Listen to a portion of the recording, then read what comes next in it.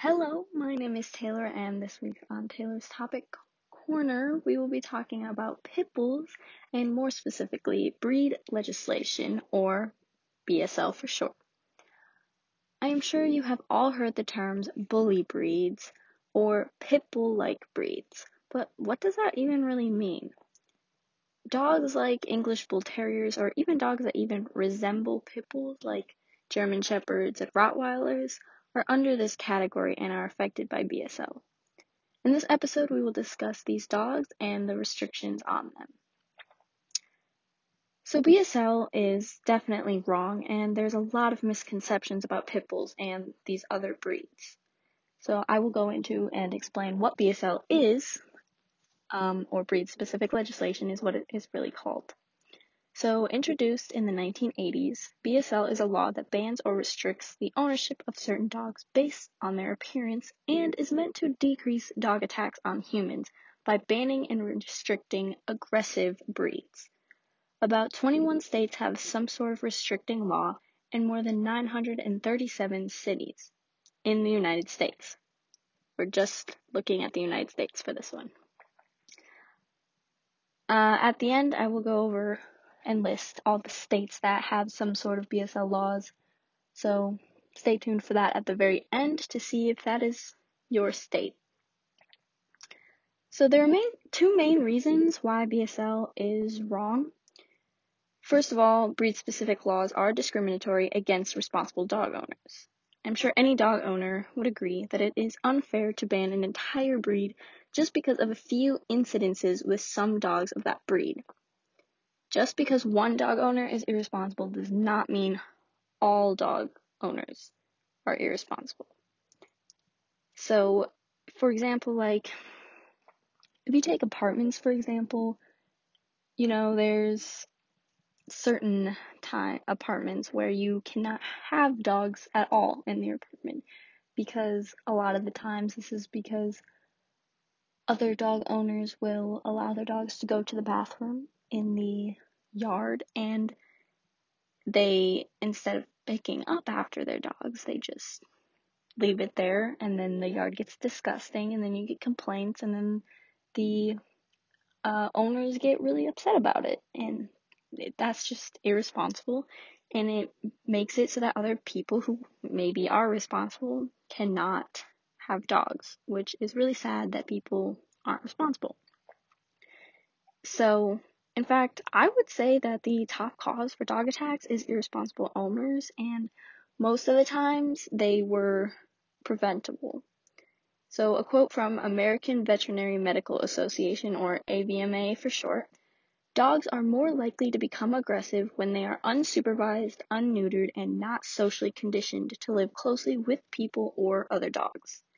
Banning a specific breed can give a community a false sense of security and de-emphasize to owners of other breeds the importance of appropriate socialization and training, which is a critical part of responsible pet ownership. So this quotation proves that an owner plays a huge role in their dog's behavior and not just the dogs themselves. Let's say, if you have a child, you can look at children. You can't just let your child go crazy and do whatever the heck they want. Otherwise, they will never learn proper etiquette, how to say thank you, and how to, not be absolute devils. Same goes for a dog. You can't expect a dog to just know how to sit and stay. You have to teach the dog how to sit and stay. Just the same way you have to teach a dog how to play with other dogs nicely and not attack them. That can be very important in a dog and how they are raised. It's not all about just letting the dog do whatever they want. The second reason that BSL is wrong is that these laws can be very difficult to enforce. Also, according to AVMA, oftentimes a dog's breed cannot even easily be determined, or the dog can be a mix of a bunch of different breeds. Psychology Today says 53% of dogs are mixed. It is very hard to identify a dog's breed just by looking at its physical characteristics, especially when it's a mutt. Not all dogs are purebred. In fact, most dogs are not purebred. They're a mixture of a bunch of different breeds. So then this ends up causing dogs who are not even close to being a pit bull just being banned because they might look similar to a pit bull. And in my opinion, a German Shepherd doesn't even look similar to a pit bull. They're just all under this bad, aggressive umbrella, which is very untrue. And this also goes to my opinion on that dogs experience trauma and life experiences just like children do. We are shaped in a way from our life experiences. Everybody has different life experiences, which means we all are different people. We all grow different ways. And that is the same for a dog. A dog goes through life trauma. A dog has different experiences, and that shapes them as a dog. It's not because they were born a certain way. It's not because they look a certain way. It is because of their experiences in life, and we need to not forget that. Anyway, moving on from that topic, let's go to the history of pit bulls specifically. So in the 1800s, pit bulls were used in a sport called bull baiting.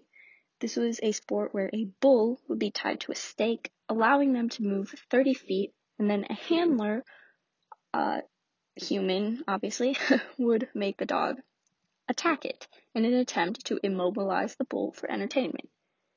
However, luckily, the sport was banned in 1835. Of course, though, people did not like that, so instead of using a bull, they would just take dogs, usually pit bulls or, Rottweilers, but mostly pit bulls, and they would make them fight each other to the death for entertainment. And there's a lot of stories about that, about dogs who were used as fighting dogs, and it's really sad, but these dogs can be transformed into very friendly dogs, and in fact, most of the dogs are very friendly because they don't want to fight each other. Nobody wants to get into a fight and get hurt. It's just they have to survive, and it's very, very, very sad and gruesome. So I could never imagine ever taking my dog and making it fight someone else's, and I'm sure that no other pet owner could ever imagine that. It would be awful. So despite pit bulls being these fighting dogs, they were actually bred to be friendly and intelligent towards humans, not to fight each other. They were used for jobs like farming and protecting the family from predators, watching children, and providing companionship. Although there's no concrete evidence that pit bulls were nanny dogs, there are many vintage photos of children sitting next to them. However, disclaimer, even if your dog is super, super friendly and the best dog ever, you should never leave your child alone with your dog because things happen and dogs cannot speak. They can't say, hey, stop. And a child might not understand when a dog growls and tucks its tail and puts its ears back, that it's saying, hey, leave me alone. I don't like what you're doing. Kids don't understand that, so the dog, no matter how friendly, might bite or attack or scare the kid. It might not necessarily like rip its face off, but it could, nip the child or hurt it by accident because it can't say no. It doesn't mean that it's aggressive. It's just the kid didn't get the warnings. Dogs and all animals have warning signs that they don't like what's happening. And people need to start paying attention for that. And I will go into some of my personal experiences more towards the end because I do own a pit bull. So, let's go back to the history. So obviously there was no concrete proof. However, there were many vintage photos of children next to these dogs. So another question I would like to ask is, would you want your pet to be banned just because someone else is irresponsible with their dog? It's so frustrating when you go to beaches and you can't bring your dog because people let their dogs poop all over the ocean, all over the beaches, and don't clean it up. And it's really frustrating because you're responsible. You'll say, well, I will clean up my dog's poop because I don't want it laying around the beach. But sadly, it's not allowed because of other people. It's like, would you want your pet, no matter what kind of pet you have, to be taken away because other people can't take care of their other pets? It's just really frustrating. Just like if you're a teenager and a few teenagers go to the mall and vandalize a bunch of stuff, and now they start banning teenagers from going to the mall by themselves without an adult. It's frustrating when a group of people do something really awful and takes opportunities away from those of the same group who are actually responsible. We want to be responsible. So I would say most people would agree that owners have a huge influence on the behavior of their dogs, just like we have a huge influence on our children or even on the people around us. All of our actions have consequences, and we hear that all the time, but it's really true. So let's go back to talking about the vintage photos of the children next to them. There have been a lot of figures throughout history who have had pit bulls. So to name a few, there's been Theodore Roosevelt, Thomas Edison, and Helen Keller. Even actors from today have pit bulls. Like, let's talk about Tom Holland. We all know Tom Holland as Spider-Man. We all love Tom Holland. And if you don't know this, here's some amazing facts. Tom Holland owns a pit bull named Tessa. She is the cutest and sweetest dog ever. Tessa is literally the love of Tom Holland's life. You can go look her up. You can see videos of him cuddling her and playing with her. It's really cute. And she is the sweetest thing ever. I could never, ever see any anger in her eyes. She is the cutest thing ever. So let's move on from history now that we've recapped, like, the history of pit bulls, where they got their bad rep from, how they got put into this stereotype. It's really not fair to them because people wanted to fight them and watch them fight each other, and so the dog had no say. And so now they're painted as aggressive when they were forced to. They had no choice. It was either die or survive, and they wanted to survive, so they fought. And it's really sad that people would make them do that. But moving on from the very dark past of pit bulls, let's kind of go more into misconceptions. So a very, very common misconception about pit bulls is that they have lockjaw. This is entirely false. Their jaw structures are the same as all other dogs with no special locking ability. They can't lock their jaws. Pit bulls, however, do have a very strong bite force, with it being 235 pounds of pressure, making them the third strongest dog. The first is Rottweilers with 328 pounds. So they can bite you really hard, which is why you see second place goes to German Shepherds, which is why you see them as police dogs. But they don't have any locking ability.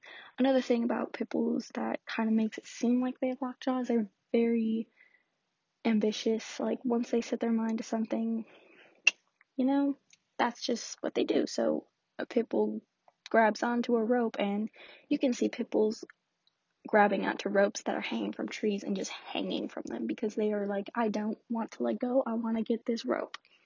So it makes them kind of seem like they have lockjaw, but in reality they do not have lockjaw. So keep that in mind. Another misconception is they are aggressive. Again, we talked about the history, about why they have been painted like this, and it is just a stereotype.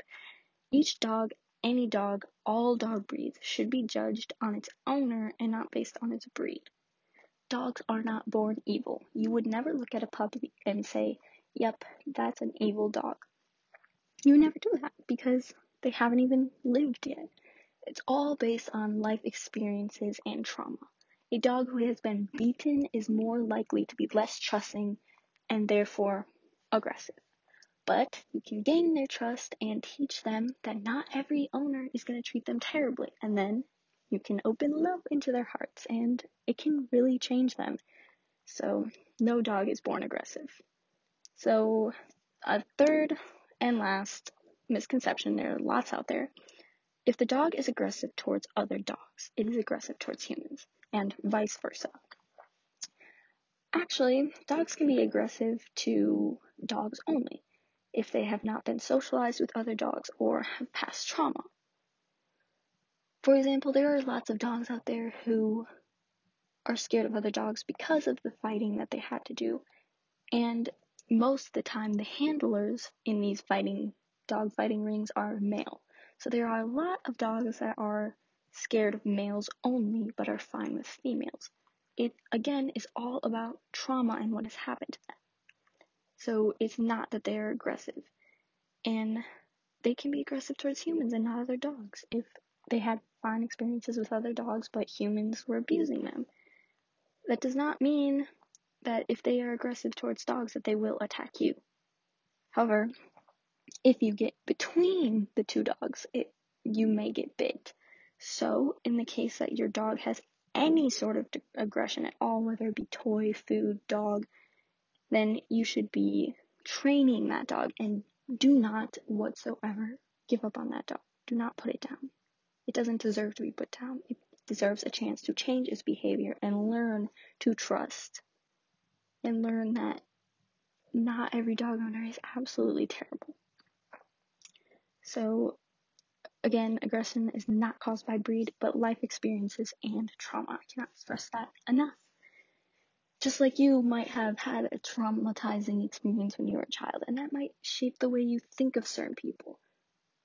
So, make sure that the dog gets trained and that you're really taking care of it. It will take some time. And I've had a story about a dog. Let's talk about it. So this dog was, I don't know if it was a German Shepherd or a Belgian Malinois. Pretty similar dogs, but the dog was very aggressive and attacked somebody and was on the verge of being put down. But they went to a certain trainer, which I don't know if I'm allowed to say their company name, but if I go into research about that, it's a really good place to go. But the point is, they went to find help, and that dog is the sweetest dog ever now. I would never have thought that he attacked anyone because I've pet him, I've cuddled with him, and he's literally the cutest dog ever. So, you can change a dog. Alright, so one more thing I want to talk about under this umbrella talking about aggression is the difference between reactive and aggression. So when a dog is aggressive, when a dog is aggressive, it will attack to protect itself. It will bite, it will pin the other dog down, it will do things to protect itself. It's the flight or fight mode. So that is aggressive. Or like with food, if your dog barks and nips at you and growls at you when you try to touch his food or toys, that is aggression. However, there's also something separate from aggression, that some dogs are reactive. For example, my dog is dog reactive and kind of people reactive, but mostly dog reactive.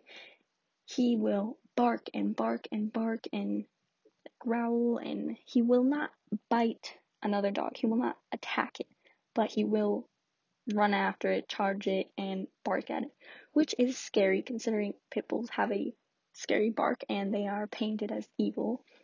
So that needs to be gotten under control no matter what kind of dog you have. Even if you have a freaking Chihuahua. Chihuahuas are a whole nother story. They are the devil spawn. But that's because they're small and can get away with it. But you need to get your dog trained. So my dog, you have a freaking pit bull that's 90 pounds of muscle. It's really hard to control when you're 5'4" with no muscle at all. So we had to get him put through training so that we could control him so that he wouldn't go crazy and run away and try and chase another dog and scare other people. And that brings another sensitive topic. So we might as well just jump into my next topic, which was me talking about my dog, Burton, who is a pit bull. So there's so many stories about him, but basically he was reactive.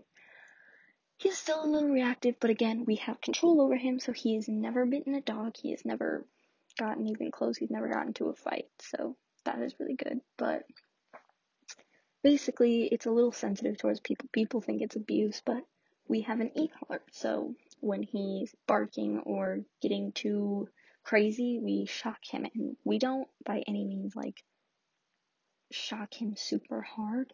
Like, we don't hurt him. Basically, the point of an e-collar is not to hurt your dog. It is to pretty much like tap them. Like, kind of hit them a little, like tap them like, hey, stop paying attention to that dog and pay attention to me. You need to be looking at me.